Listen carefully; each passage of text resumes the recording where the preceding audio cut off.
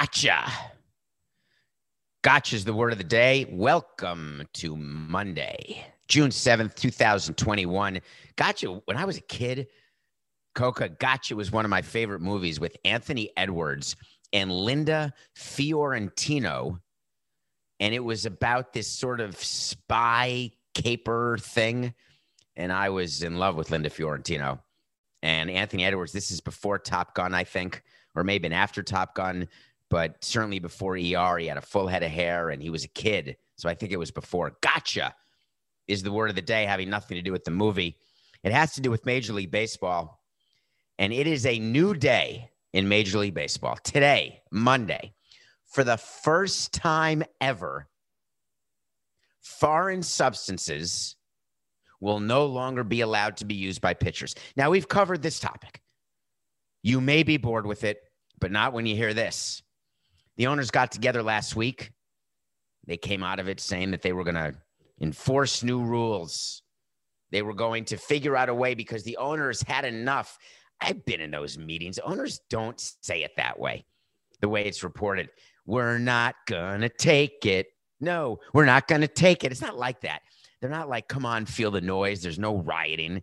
It's just conversations. There's little sidebars. There's little committee meetings. There's group meetings. It's really all done within the commissioner's office. And then he gets a few owners to help him. Then they inform the other owners because it's not a vote. There's no vote. When there's no vote in an owner's meeting, it means that you have zero say over what's about to happen. When a team gets sold, there's a vote. Collective bargaining agreement gets agreed to, there's a vote. A team gets relocated, expansion, vote. Let's start MLB.com, vote. How about a network? Vote. Expand the playoffs, vote. Foreign substances, rule changes like that. Rule changes get votes. But wait a minute. Trevor Bauer got it right. It's not a rule change that's happening in Major League Baseball. It's enforcing of an existing rule. It would be as though, for whatever reason, all throughout the last 50 years, whenever you got to 3 balls and a strike, they let the man take first base. The rule says 4 walks, 4 balls to a walk. But for whatever reason, they were saying 3 balls, first base. All of a sudden, they're going to enforce 4 balls for a walk. That's not a rule change. That's enforcing an existing rule. How about the strike zone? Do you know that within the rules of baseball, there is a dedicated page to the definition of the strike zone that umpires are supposed to do? It's from the nape of the neck to the bottom of the nipple to the top of the shin to the right of the fat roll if you've had 3 hot dogs. It's defined by inches and sizes, and umpires just call strikes whenever they want. They call balls whenever they want. They're absolutely horse crap, the majority of umpires right now. Did you see that Yankee game? Hey. Anyway, robotic umps are coming. Spoiler alert. Electronic strike zones are coming. Spoiler alert. So enforcing the existing strike zone is something that we talked about in committee for years. And I would always raise my hand and just ask a simple question. I'm not sure I understand what's happening here. Are we purposefully telling umpires not to enforce the strike zone as written in the rule book because we're looking for more offense or more defense, or we're trying to help a certain team or hurt a certain team? Aren't we creating confusion when there's not a uniform strike zone? And then I'd be told there's never been a uniform strike zone. And I would say there's always been a uniform strike zone. It's just never been enforced. Well, you've got Eric Gregg, and then you've got Jim Wolf. I'm talking about big umpires. You had there was a very big umpire who, oh, God, dang it. Very, very tall. He was an umpire during our World Series. Not Hirschbeck and not, all right, forget it, Coca. Get rid of that. 49, 79, 69. So to me, when rules are going to be enforced, it is not worth an article. It's not worth a comment. So the rule on foreign substances has always been around, and that rule simply states that the ball cannot be doctored. I mean, it says it in legal language, but it doesn't matter. The ball cannot be doctored by the pitcher, period. Okay. So MLB has the owners meeting, And then they make an announcement. And the announcement this weekend is one of the best announcements. I never saw anything like this in my 18 years, but times they are a-changing. Here is what you can expect at a baseball game near you starting. My guess is in a couple weeks, maybe it's 10 days. Maybe they'll start it on July 1st. Maybe they'll start after the All-Star game. Maybe they won't tell you when they're going to start it, because wouldn't it be weird to actually call out a day and do it in a release? Major League Baseball, along with the Players Union, has decided that starting on July 1st at the 7 p.m. game, rule number 5.01 Gimel will now be enforced. It's so bizarre. It makes you look like an idiot, right? So it won't be like that, because even baseball has better PR than that. What they'll do is all of a sudden you're going to see an umpire do something that we've just now read about they're going to do. And what they're saying is pitchers are now going to be actively randomly checked by umpires without being asked to be checked by the opposing team. Now, it's an unwritten rule that umpires are not going to check the height of the mound. Umpires are not going to check pine tar in a bat. Umpires are not going to check cork in a bat. Umpires are not going to check Vaseline, sunscreen, rosin, and pine tar that is showing or not showing in a pitcher's uniform, in a pitcher's glove, down to pitcher's pants. They're not going to do anything unless and until the opposing team manager brings over the umpire in between innings, whispers to him, "Hey, how you doing? How's the hotel you're staying at? You feeling good? Having fun on the road? By the way, just do me a favor. When it gets to a 2-ball count, we really need to get a victory. We haven't won a game in like a week. On the next 2-ball count, could you go ahead and go to the mound and check out this guy? This guy's got the kitchen sink underneath his uni." And the umpire says, "All right, I'll do that, Joe." So the umpire goes out, finds it, takes away, throws him out of the game, whatever the umpire does. That's how it's always gone. Hey, Bonds is coming up, and Bonds never did this, but George Brett's coming up. Could you check the pine tar, please? But let me just wait to see if he hits the ball. Oh, God, he hit a home run. Hey, we got to check that bat. I think it's corked. That's how it's worked. Now umpires are going to be checking pitchers without being asked by managers. How's that going to work? They're just going to walk out to the mound whenever they feel like it? Whenever a catcher gets hit in the groin with a foul ball and the umpire's trying to waste a little time, he's just going to walk out and start feeling up the pitcher? Hey, nice to meet you. I'd like to get to second base. Hey, take your clothes off. Well, can we do this in private? No, we cannot. Let me see. Let me see your glove. Can you imagine that? Equipment checks, random. They're saying that they're going to pull out pitchers as they're leaving the game. They could check them when they're walking off the mound. They could check hitters whenever they want, but they're not going to. Position players, by the way, are subject to foreign substance checks, but all the conversations that the owners have had with the union and the umpires is only about pitchers. That's all they're focused on. So Trevor Bauer does a quality start. Side note, Coca, quality starts are the most ridiculous stat in baseball. We never paid attention to them. The media would write about them all the time.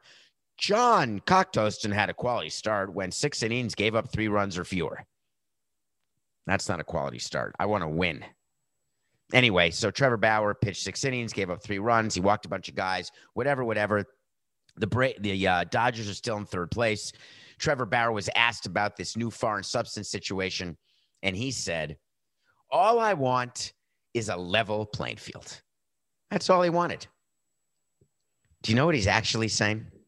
Well, he then said, here's actually what he said. "I want a level playing field. I want to know what rules we're playing by." I would have said to him, "We're playing by the rules that are in the book that are given to you and every other member of the union and every owner and president and GM. It's called the rule book. Those are the rules we're playing by." But Bauer said, "Hey, I just want to know, what rules are we playing by?"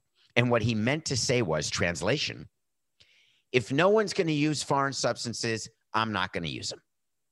If somebody's going to use foreign substances, I'm going to use them too, because I'm not going to let someone have an advantage that I don't have. And just because there's a rule against foreign substances does not mean that I'm going to follow that rule because I know that someone else is breaking that rule. And I get better spin rates and I get higher contracts. Meanwhile, spin rate was like 200 RPMs below what it normally is in yesterday's start. And so ostensibly, he was not using foreign substances yesterday. So did he lose command? Did he not get a grip? Is that why he was walking players? It's really quite a large wait to see about what's going to happen. But it's not the official wait to see, because here's the little nugget that's not being talked about.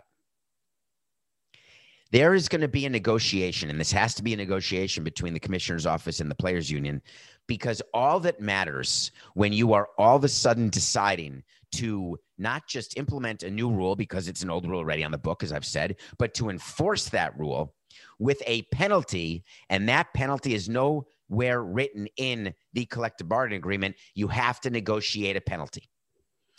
So the commissioner goes to the union and says, we want to do a 10-game suspension for any pitcher found with a foreign substance. That's 2 starts, just for those counting at home. That's huge. If you're supposed to start 35 games a season, 2 starts, that's 5% of your starts. That's a very big suspension. And the union is going to say, well, I'm not sure about that. 10 games seems like a lot. There has to be an appeal process. You know, the appeals that always get heard back in the day by Joe Torre, and I think they may be heard by Michael Hill now. And so the appeals are when you go from 2 games to 1 or 2 games to 2 or 10 games to 9, or if you're a pitcher, 10 games to 8, because if it's 8 games, you actually can only miss 1 start because you pitch, then start serving your suspension, miss your start on day 5, miss the next 3 games, but then you can start on day 10, which means you miss 1 start. So it's a 1-start suspension. But what's the appeal? The uniform is going to be laundered already. Now they could take your uniform from you and make you strip in front of an MLB official. Not going to happen. As it is, there's MLB and testing people watching the players pee. Have you ever seen that?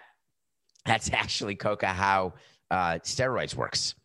When you get tested for steroids, the players have no idea whether or not they're going to get tested. When they're coming off the field after a game, or they're coming off the field after BP, there's a guy there with a clipboard, and the guy says, you, and you come with me.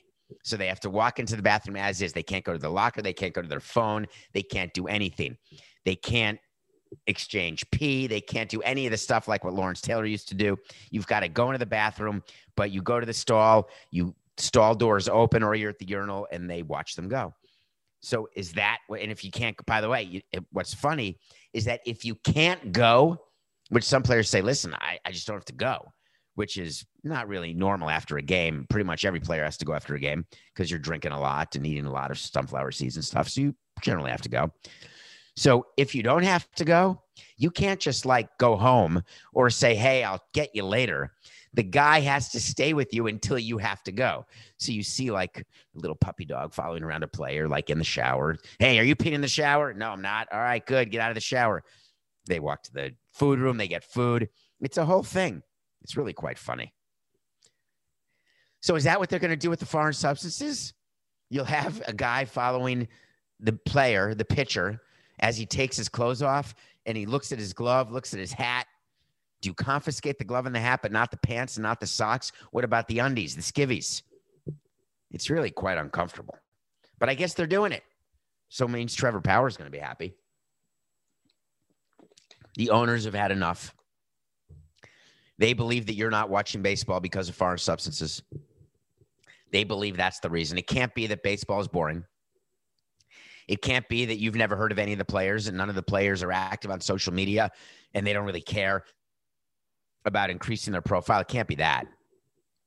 It's got to be the fact that there's only home run, strikeouts, and walks. That's got to be the reason. So therefore, we're going to address that because we think you want to see teams hit 280, not 230. So therefore, in order to do it, we're going to start enforcing the foreign substance rule because we think that's the cause. All right. It's going to take a year to figure out if that's true, then another year to figure out if ratings are increasing or if people are engaged or if attendance is up. So we're like in the first inning of this. But this is the cause du jour. The cause of the day. The word of the day is gotcha. The cause of the day is foreign substances. So I have got to wait to see for you, and it's going to be this. This is a slam dunk. There is going to be a pitcher who gets caught. A pitcher will be suspended for a foreign substance abuse. Can you say foreign substance abuse? That makes it sound like they're doing crack that's made in Columbia instead of in Ohio, right? That's probably not what I mean. It's not abuse. It's just foreign substance use, I think is the word I was looking for. There will be a pitcher, wait to see, who gets suspended 10 games for foreign substance use. MLB loves making examples of players. They're going to choose a player. I don't think it's going to be a Trevor Bauer. I'm talking like a middle of the rotation guy, maybe a bullpen arm, maybe a middle of the bullpen arm, not even a closer. It's not going to be a significant pitcher on a team that is significantly in the playoff race, but it will be. That's a bonus part of the wait to see. But credit on this wait to see where I always revisit it. Or any wait to see gets revisited since the start of the show. And I'll let you know if I'm right or wrong. A pitcher will be suspended for foreign substance use. Wait to see. All right, Coca, we have to get a little emotional right now. You know what I want? I want to talk to Samson. So you want to talk to Samson. If you're new to Nothing Personal, and many of you are, and thank you. Stick with us. We do a segment where you get on Twitter at David P. Samson. In order to get into the DMs, you have to follow because I'll check to see if you follow when I see that you DM. And I'll look for a question, and I'll answer a question on a show, maybe in a mailbag. We're going to do a bunch of mailbags coming up because there's an overwhelming number of questions you've asked on Apple, you've rated, you've reviewed, and we appreciate that. You followed on Spotify. I think you watch the YouTube channel even without me threatening you. Nothing Personal with David Samson. I'm not going full Le Batard and doing a 24-hour threat. Although Coca and I are going to do 24-hour show one of these days. Did you watch the 24-hour show, Coca? Any part of it? That was fun. Those guys can do it. They can do it without me. But So You Want to Talk to Samson comes from a movie. The movie, as some of you know, is called Half Baked. If you haven't seen Half Baked, I strongly suggest it. And I've told you before, I'm going to tell you again. The best way to watch Half Baked is to be 7/8 baked. Some people watch Half Baked, half baked. Some people watch Half Baked, not baked at all. In that movie, there's a character named Samson. His name is Samson, spelled the same way my name is. David P. Samson is Twitter, Samson. The character's name is Samson. And everyone wants to talk to him throughout the course of the movie. I want to talk to Samson. Well, yesterday, the actor who plays Samson passed away. He was 81 years old. Clarence Williams III, who you may have seen him in other things, but none of it matters. He will go down in infamy as playing Samson in Half Baked. So this show on June 7th, 2021, episode number 385, not counting the sit-downs and bonuses and everything else. Episode 385 is devoted to you, Clarence. We will always have a kindred spirit. And I spent last night, before the end of the Yankee-Red Sox game, which I watched because we needed a win in the Nothing Personal pick of the day, by the way, but which we got. But I watched Half Baked, which I had seen so many times, and I gave you 8/8. This one's for you, Clarence. So the question on So You Want to Talk to Samson today is, John Ram is clubhouse leader after 3 rounds of PGA Memorial, and it got removed from a tournament after testing positive for COVID. He may not be vaccinated. What are your thoughts on what happened? So John Rahm is a player. He is ranked very highly in the world. There was a PGA tournament going on, and the way PGA tournaments work in golf, very often you get there on a Monday, believe it or not. You spend the week, you do a little practice, and then it starts on Thursday. PGA, once COVID started, they had COVID protocols put in place, and the COVID protocols called for contact tracing, testing, and the rule is very simple. If you test positive for COVID-19, you cannot play. If you test positive on the 8th hole, then you're taken off the course. If you test positive on the 18th hole, you're taken off the course. If you test positive before the first hole, if you test positive and you're winning the tournament after 54 holes and you test positive, you are taken off the course. Game over. John Rahm was winning the tournament. Earlier in the week, he had gotten near apparently someone who tested positive. He went into the contact tracing protocol. He tested every day as part of the rules. He tested negative and then negative and then negative and then negative and then negative and then negative. And then on Saturday, after 3 rounds of the tournament, he tested positive and he was not allowed to play the final round. He was informed by the PGA Tour medical director. He cried, which I would have cried. I don't quite understand golf's rules. Is there one sport out there where social distancing can be the rule of the day? Maybe you let a player test positive for COVID who's asymptomatic, might I add, where you don't know for sure whether or not it's a false positive, which we know exists. We don't know whether or not Jon Rahm was vaccinated, by the way. I believe that if he had been vaccinated, then he would have been allowed to play. I can't guarantee that. That is my way of saying get vaccinated, for crying out loud, Meatloaf. So Jon Rahm is pulled, and I want to know why. How about saying you tested positive for COVID-19? Here's the plan, Stan. You're teeing off at 6 a.m. on first light. You're teeing off alone. You got no caddy. You are carrying your own bag. It's your choice if you want to play. You're carrying your bag. We'll have some officials on the course, but you're doing your own flag. There will be no one near you. We are then going to clean every flag because we're going to also make you wear gloves when you lift up the flag, and then we'll clean it before the regular tournament starts. We know that COVID doesn't pass on surfaces for the most part. We also know that if you're outside and you're socially distanced, that you're not going to have a problem. So it's not as though you're playing a contact sport. So I don't exactly understand why the PGA has not adjusted its rules. And the excuse they gave was that these are the rules. Now, it was never announced whether Rahm had been vaccinated or not. What we do know is that on April 14th, a while back, so about a month and a half ago, almost 2 months ago, PGA made an announcement that they're not going to test players who have not been vaccinated. So that may tell you that he wasn't vaccinated because he got tested. But there's another rule that says that if you are in contact with someone, even if they test positive, you're in contact, even if you're vaccinated, you're going to be a part of contact tracing. And that may trump the fact that you've been vaccinated. So we just don't know. So what do you think Rahm is going to say, right? It's not ideal. He said, I'm very disappointed in having to withdraw from the Memorial Tournament. This is one of those things that happens in life, one of those moments where how we respond to a setback defines us as people. I'm thankful to my family. We're all okay. I'll take the necessary precautions. I'm going to come back. Thank you to the fans, blah, blah, blah. Here's what he meant to say. This is horse hockey. I lost an opportunity to win above 7 figures. I'm crushing the field, and we couldn't find a way. The PGA was going to have nothing from it.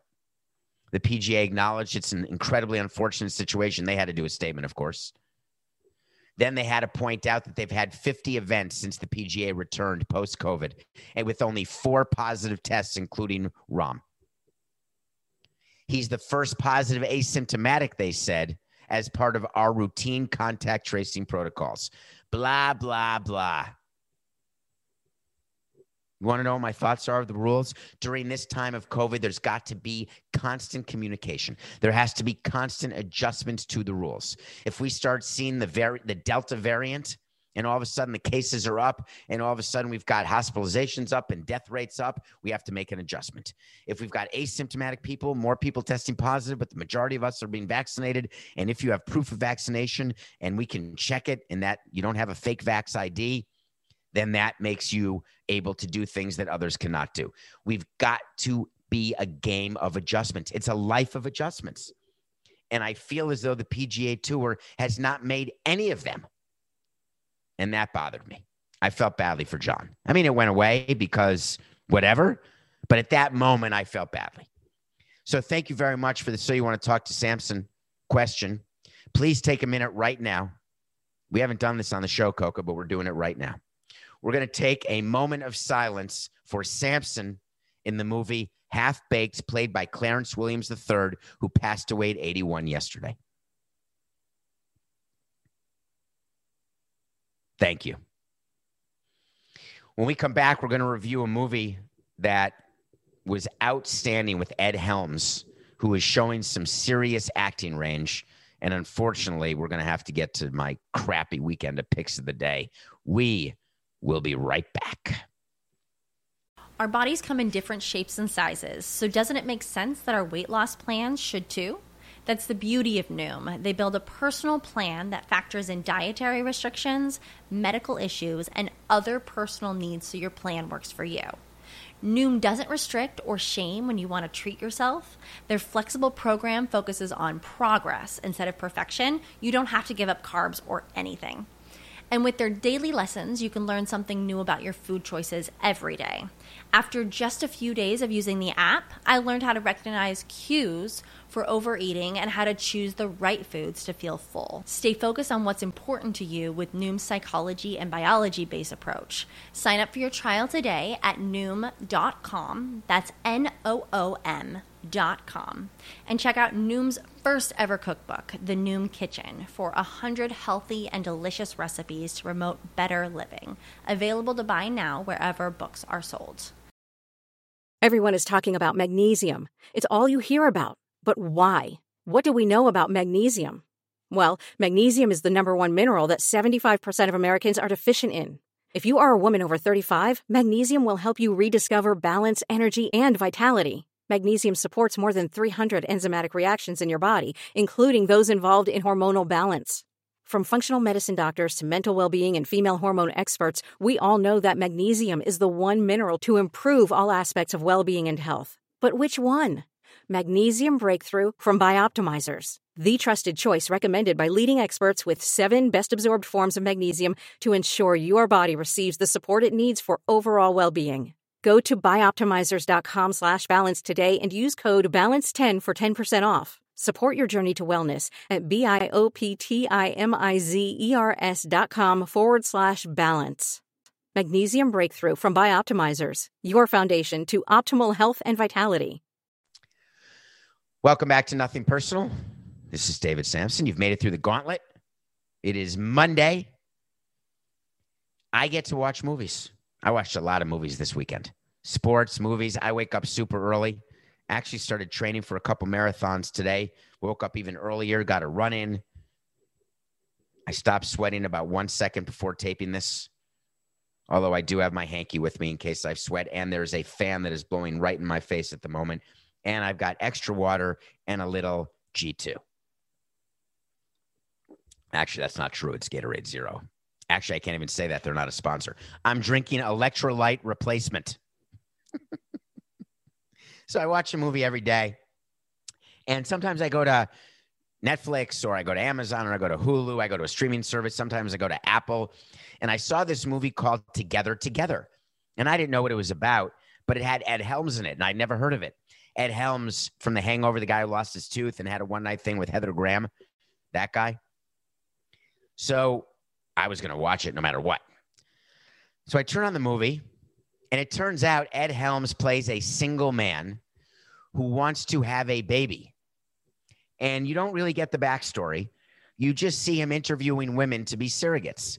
And you don't really know whether it was artificial insemination. You don't know whether or not they had actual sex. You really don't know anything. You just know that he interviews a woman, and this woman gets hired. She's young, like 27 years old.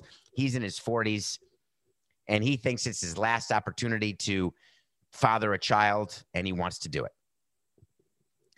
And so it's going to be an ordinary movie, right? About a guy and a girl, and somehow they fall in love while she's his surrogate, and they end up raising the baby together. Or she changes her mind and then keeps the baby, and he's despondent.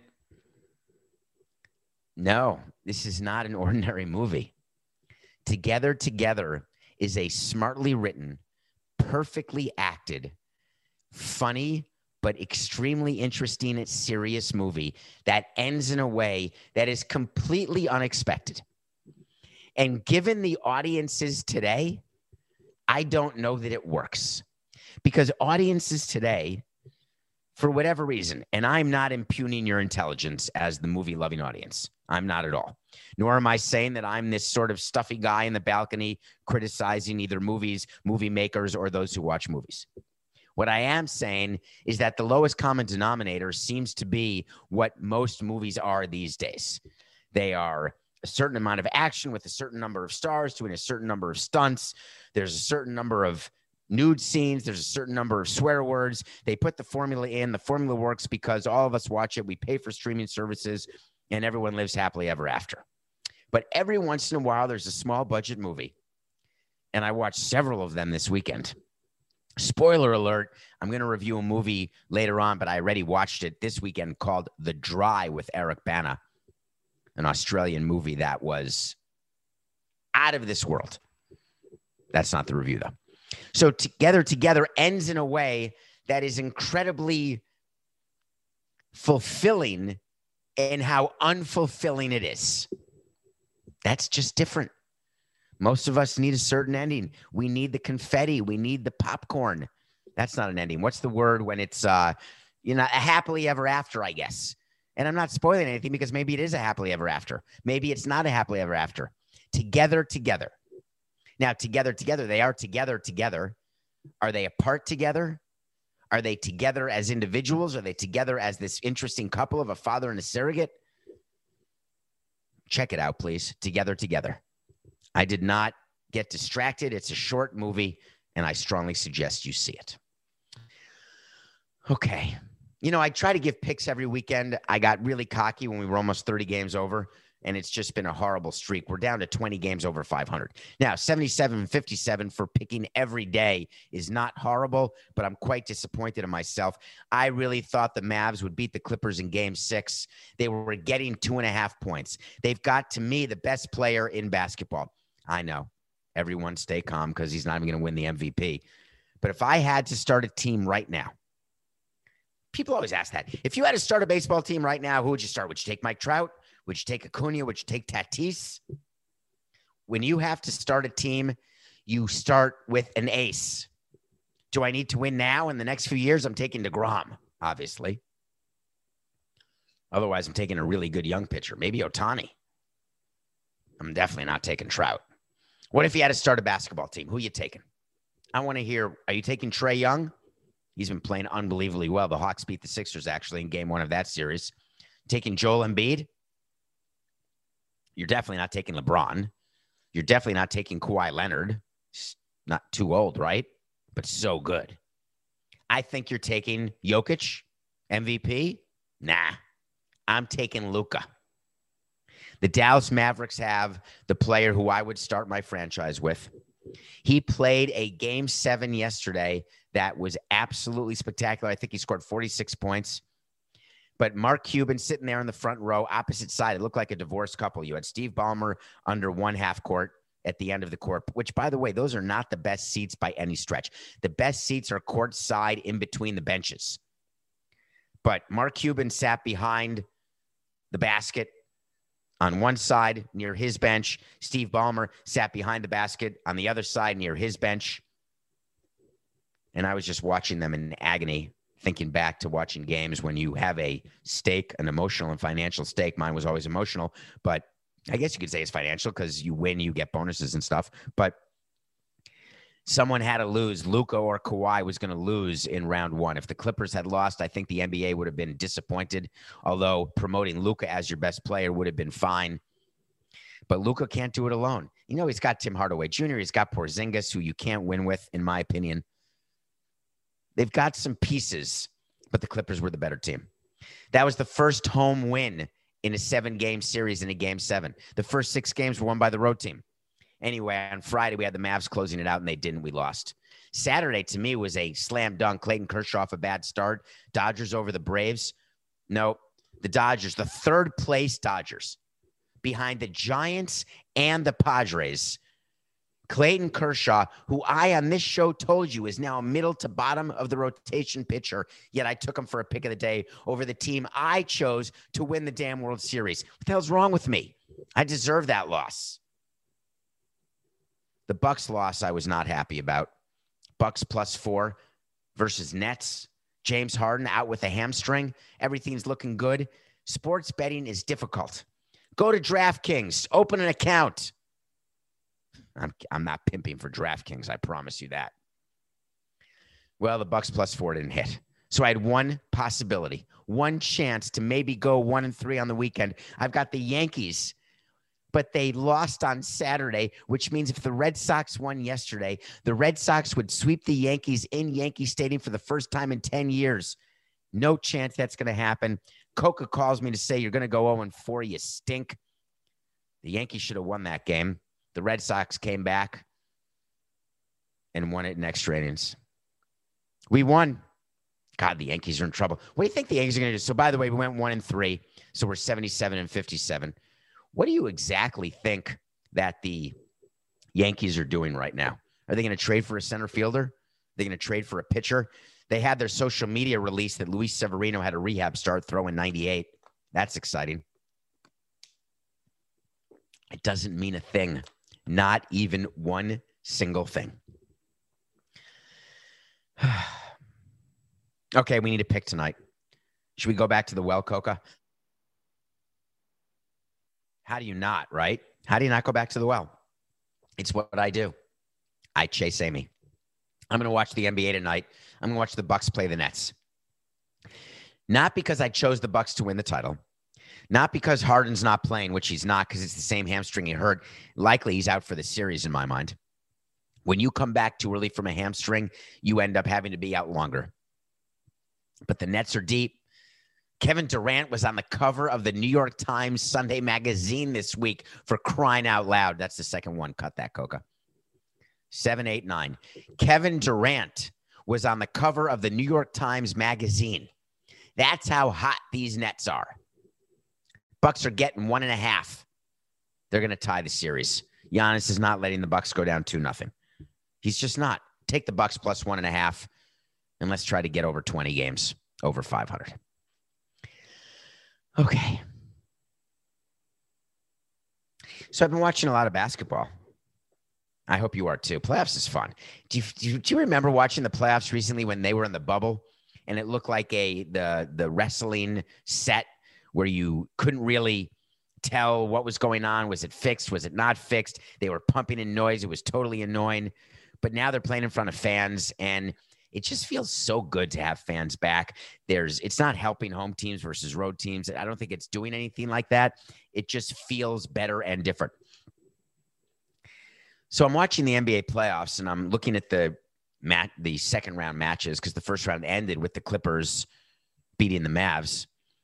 So I'm looking at the Clippers advanced, the Jazz have advanced, the Phoenix Suns have advanced, the Denver Nuggets have advanced. So those are 4 teams that are left. And I was thinking, interesting. Clippers, Nuggets, Jazz, Suns.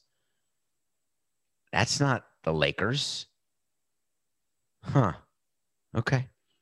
What about in the Eastern Conference? Who's playing? Well, the Bucks, the Nets. Coke, I'm totally blank. This is it. We're live.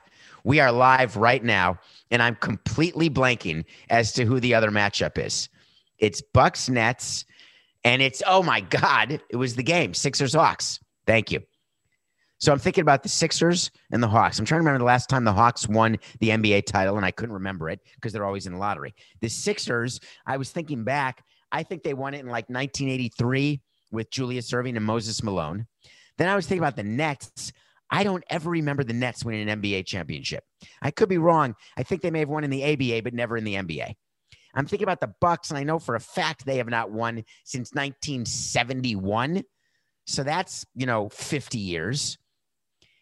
So that's the Eastern Conference. And then I'm thinking about the Western Conference. I'm thinking about the Jazz. With Karl Malone and John Stockton, they kept losing to the Bulls. I've never seen a parade where John Smith went to church. And then I'm thinking about the Phoenix Suns. And I think they may have won a title with Alvin Adams and Garfield Hurd way back in the day. But maybe not. I certainly don't remember a title in the last 50 years. And then I realized, and then I searched it. Do you realize that the teams that are left in the playoffs None of them have won a title in the last 37 years, which means there's going to be a brand new NBA champion for the first time in 37 years. I know that Adam Silver is not happy that the Lakers are gone and the Knicks are gone, but he's got to be happy because parity is something and hope is something that you sell to your fan base, to your sponsors. It's the big buzzword in baseball. We're selling hope and faith. And teams want rings, cities want rings because you can ride a ring for 20 years. And there is going to be a city that will host a parade come July that we haven't seen.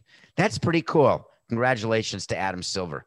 One of the teams that is not in the playoffs that is worthy of discussion is the Portland Trailblazers. Portland has had a good team. Remember Cliff Robinson, who recently passed away, and they had Jerome Kersey and Kevin Duckworth and Terry Porter. They had good teams back in the day. Chris Dudley was on the Trailblazers a long time ago. Now they've got a team where they have CJ McCollum and Dame Lillard, and they were eliminated in the first round, and they fired their head coach who'd been around for 9 years. His name is Terry Stotts. He'd been around, and they had lost in the first round like 4 of the last 5 years. Whatever the case is, the reality is that Portland's looking for a new coach. So is the Orlando Magic, but that's not news. Who cares? Sorry, Orlando, but you haven't been relevant since Penny. Have you? I don't think so. So Portland has an opening, but Portland has a bigger problem. And it got me thinking about the power of the player and how much players get involved in who their head coach is. Because you remember how involved LeBron James gets in his coaching choices. You remember that in the NBA, it is a star-driven league where players fix who they're going to play with, what team they're going to play with, who their teammates are going to be, who the team is going to draft, who the coach is going to be, who the assistant coach is going to be. It is the absolute tail wagging the dog in that sport, unlike any sport I'd ever seen. So when Dame Lillard, he finishes the season, Terry Stotts gets fired, and Dame Lillard says, I want Jason Kidd. Yeah, that Jason Kidd. Yeah, the domestic abuser Jason Kidd, the Hall of Fame, one of the greatest point guards in history, Jason Kidd, the top assistant coach for the Lakers, Jason Kidd, that Jason Kidd. Lillard said, I want him to be my head coach. My reaction when I saw that was very simple. I said, that'll do it. There's no search forthcoming. Lillard is going to be the head coach of the Portland Trail. Lillard, thank you. 7-8-69. My reaction was very simple to Lillard saying he wanted Jason Kidd as head coach, that Jason Kidd would be named. So imagine my surprise when I saw this weekend that Jason Kidd has, quote, pulled himself from consideration for the head coaching job of the Portland Trailblazers and then made a statement. It's not like the guy got interviewed yet. Jason Kidd made a statement that said, Portland is a first-class organization and they will have great candidates for his head coaching job, but I've decided not to be one of them. Whoever they choose will have big shoes to fill from Terry. He meant Terry Stotts, the coach who just got fired. I'm not sure what the big shoes are. If you get to the second round, you've outgrown the shoes. So then people started digging, and they realized that it turns out that what Kidd is saying off the record is that he was very uncomfortable that Lillard had endorsed him. And he didn't want to pursue that job because he thought that by Lillard calling for his hiring, by saying, you're the guy I want, get me Jason Kidd, that the process of hiring that Portland goes through, the joke of a process that all teams go through when hiring managers, they pretend to go through a process. Oh, we're going to interview 5 guys. We're going to have 2 white guys, 3 people of color, and then we're going to choose exactly who our star player wants. It's a farce. It's a sham. It's a joke. But now Jason Kidd all of a sudden says, I don't want to hurt their process. It's laughable. That's not what went on. The only possible reason that Jason Kidd would pull out from being considered to be a head coach, I just thought of a second. The second one, which is not the reason, he doesn't want to move to Portland. But give me a break. When you are a coach That's a straight GMAB, right? You're a coach, you're a manager, you're a hitting coach, you're an assistant coach. You know, part of your job is you're going to have to move to different cities, and there's only 32 jobs as head coach in the NBA. When you can be a head coach, what do you want to be, the second banana to Vogel? Is it Vogel? Vogel?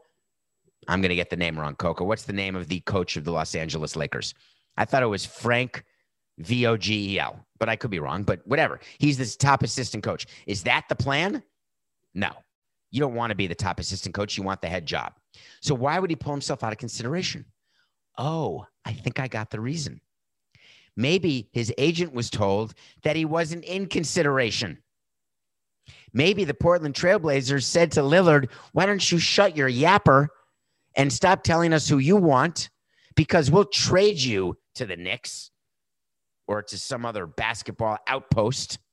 I don't mean to say the Knicks are an outpost. That was so rude, but they sort of are an outpost because they haven't won in so long. But it is New York. So by definition, you're not an outpost. We're going to trade you. So don't tell us who you want as coach, or we're going to keep you, but don't tell us who you want as coach. Isn't that a more logical solution? Isn't that a more logical answer to what happened? That Jason Kidd pulled himself from consideration only after he found out that he wasn't in consideration? That's how it always works. Nobody says, no, thank you. No free agent player ever says, I really don't want to play for the Oakland Athletics. They only say it when they know the Athletics will not offer them the most money. No coach says, you know what, I don't want to coach there. They say it, right? It's funny. It's funny. I'm out. Jason Kidd won't be coaching. I think he won't be coaching anywhere. Something else is going on. What could it be? Maybe teams don't want to take the chance of hiring someone who doesn't know how to act properly. Maybe he was promised the Lakers head coaching job once Vogel resigns or retires or gets fired if the Lakers don't make it again. Maybe he's the coach in waiting. Wait to see.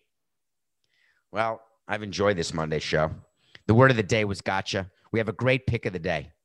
Please, Bucks plus 1.5. Remember, even when we lose some picks, it's just business. This is nothing personal.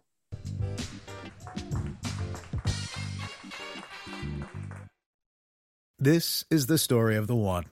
As a maintenance engineer, he hears things differently.